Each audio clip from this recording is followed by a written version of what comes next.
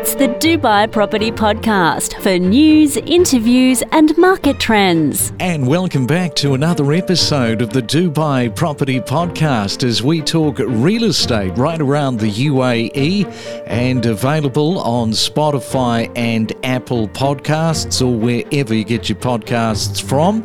We are up to, still trying to work out the days. Thursday morning, the 11th today of January. I hope the start of 2024 is going well for you as we talk Dubai real estate for the start of our year. And don't forget to keep your emails coming through. We mentioned a couple of days ago, if you're planning on buying a Dubai property or perhaps in one of the other Emirates, let us know what the activity is around your purchase. You can email us to dubaipropertypodcast@gmail.com. Well, I see that in property news, a Dubai property developer has bought a prime Business Bay plot for nearly $100 million. And when they say prime, they're really not kidding. Strategically located, of course, near the Dubai Mall, the Burj Khalifa, and the Dubai Water Canal. So those three things really bring a lot of value. So no wonder $100 million nearly was spent for that piece of land. And a local company called Nomad that was founded, in fact, a few years ago, 2020, offers property buyers a single point of contact to make home ownership simple and efficient. I see that they have recently been able to attract $20 million and sort of grow the business. So we will get Nomad on to just tell us a little bit more in the next couple of weeks about their business and how they are looking for the start of 2024. As you know, we have been looking back across 2023, plenty of interviews. It was all of the talking points really from earlier in the year. It is our New Year podcast real estate series for the UAE. And coming up next, we will continue that. I caught up with, in May last year, with Michael Waters. Now, he is a property expert, really does dive into the property data. He works there at Heriot-Watt University. He's the professor there, and we will catch up with him with that interview from last year. We'll do that next. It's the Dubai Property Podcast for news, interviews and market trends. Who, in her opinion, said that there would be a correction in the marketplace coming. Is the market, though, slowing down in terms of what you're seeing? What do you think? For me, Craig, short answer, no. We did experience a drop of almost 24% compared to October last year, if we're talking about total transactions conducted for October. However, the decline was primarily driven by a significant drop of 57.2% in off-plan sales. Could be partly due to Russian slowing down as well. But secondary or ready properties, on the other hand, actually seen a 29.5% increase in sales. They're talking about these branded residences expected to double with their supply by 2030. Dubai has a very big appetite for this, and I don't know whether it's because of the diversification of nationalities that actually reside in Dubai, or literally because it is a global city with the whole world's eyes on it. And we are talking this morning to Dr. Michael Waters, who works there at Heriot-Watt University as a professor. So tell me a little bit about the course that you are operating there at the university. Good morning. Morning, Craig. Yes, so we offer a postgraduate real estate program, master's level. So we have industry professionals who come onto the course to upskill and essentially aspire to become chartered surveyors. Many of them do that.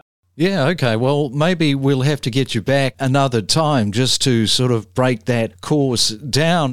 One of the first questions that I've got for you this morning is that for somebody that's coming into the Dubai property market, you're the right person to talk to about this. Let's say that somebody's coming into Dubai and they've been relatively successful in the UK or the US. They know how to break down an area or a market, but this is a new country with a different set of rules to follow. So what would you suggest is a couple of key things that they should be doing in terms of the analysis and the interpretation of the Dubai real estate market? I mean, my main piece of advice, and fortunately for new entrants in the market, is that Dubai and the government of Dubai have been working really hard to provide more transparency in the market. So, last year it was rated as for the first time, a transparent global real estate market. And in practice, what that means is there's a lot more information, granular level information, where people can make those buying decisions. We can see transactions on various portals, and a lot of these new portals that are coming online are giving buyers more educated points of reference, things like expected yields, service charge information. So they're not just property portals anymore. They become much more richer data sets. And DLD themselves have an open data platform which people should look at just to get an understanding in those areas. They can filter down and see what the transactions have been and make more informed buying decisions. I think that's something that's a real sort of game changer when it comes to Dubai's market maturity, as we have these portals and people, particularly from overseas, have a much better understanding of that price information. Yeah, that's a good point, because when you get granular, it just breaks things down on a completely different level. And it's really all about sophistication with the market analysis. And if you go back 10 years, you didn't have this in Dubai to the extent that what we've got right now. Exactly. I think most buyers were buying on an expected yield, and obviously where there isn't data available, people are pricing that higher risk into their purchase. So it sort of stagnates the market, and a lot of the price growth that we're likely to see in the future is probably going to be driven from the fact that the market is still relatively undervalued and there is better data to inform the decisions. So therefore, the risk premium comes down essentially. The other thing too is that with regard to the gut feel of the real estate market, you talk to varying people, particularly people that have made a lot of money. They'll talk about this gut. And gut is so important when it comes to trusting your own instincts. But if you merge the gut, if I can put it that way, with the sophistication of the way that the data is now available, those two things you want to get right in tandem. Yeah, I think the balancing act is quite a challenge. Being an academic, you can overanalyze. I do agree that you've got to take it with some balance between, do you see it? Does it feel like a good opportunity? Is the reasons for buying in the market, are they likely to sort of stand that test of time? So obviously looking at time horizons when you invest here, so that you know that if you're going to put money down in Dubai, it's over a 5-10 year period rather than, the 1 or 2 years that perhaps historically investors and buyers were looking at.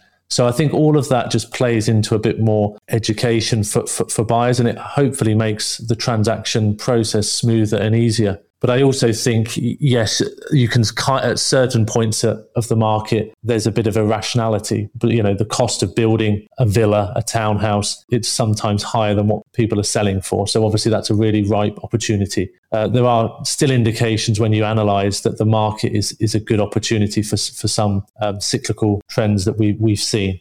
It'd be quite interesting to see some sort of a study, because the academics that become very, very granular and they go into the data extremely deeply, they're the sort of person that not necessarily operates on the creative instincts with regard to what we're talking about here. And it can be, I suspect, very, very frustrating for academics that do that, as opposed to somebody that is not an academic but has this whole instinctual vibe in terms of the way that they read the market. Would that be a fair comment? Yeah, I think so. I mean, I speak to market participants, and one of the advantages I have when I make decisions is that I'm not dealing with clients and I'm not dealing with the information. So I am isolated away from the market. And sometimes I've, spoken to practitioners and they've got it wrong as well. So it all really does depend on just allowing yourself to, I guess, first of all, I would be saying, what's the plan? Why are you buying here? What does individually, why is it making sense for you to purchase in Dubai?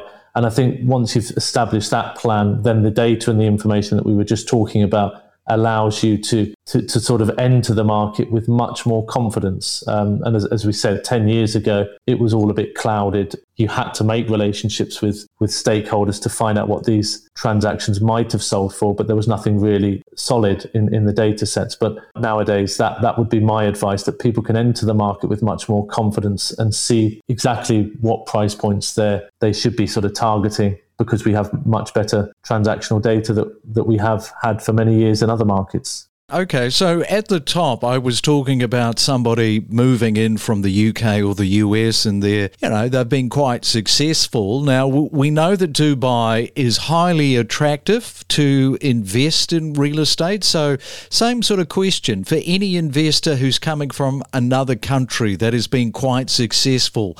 What is a couple of critical things for them to think about from an investor's point of view coming into Dubai? Yeah, I think the opportunity that Dubai offers international investors is quite lucrative, in the sense that Dubai has obviously built its foundations, its economic foundations have been built around diversifying the economy and, of course, linking the world to Dubai. And, the brand of Dubai and the global traffic that comes through Dubai is a real enabler of a strong residential property investment portfolio in Dubai. So the advice that I would sort of be saying to investors is look at how dynamic the property that you're purchasing, i.e., can it be a long-term rental? Can it be an Airbnb? And can I capitalize on changes and demographic shifts or things that might be driving those different markets separately? And I think that's, as a first investment, at least into Dubai, that's probably where I would be steering people, that, have a property here that you may use for a period of time, and get utility from. You may be able to short-term rent and sort of capitalize on events like we had, Expo 2020. That was a strong opportunity for short-term rentals, as was the Qatar World Cup. And obviously the spillover effect into Dubai and the UAE was good. So people were able to leverage those opportunities, because if you had a property in the marina or downtown, they're the kind of places that people want to stay. So I think when you're entering the market, you should be looking at those more established products, would be my advice. I know people do have different investment philosophies, but that's where I would steer people. All right, so we will leave it there, Michael. There's quite a bit of information there. We will have to get you back onto the podcast. And thank you for coming on to the Dubai Property Podcast this morning. Yep, thank you, Craig.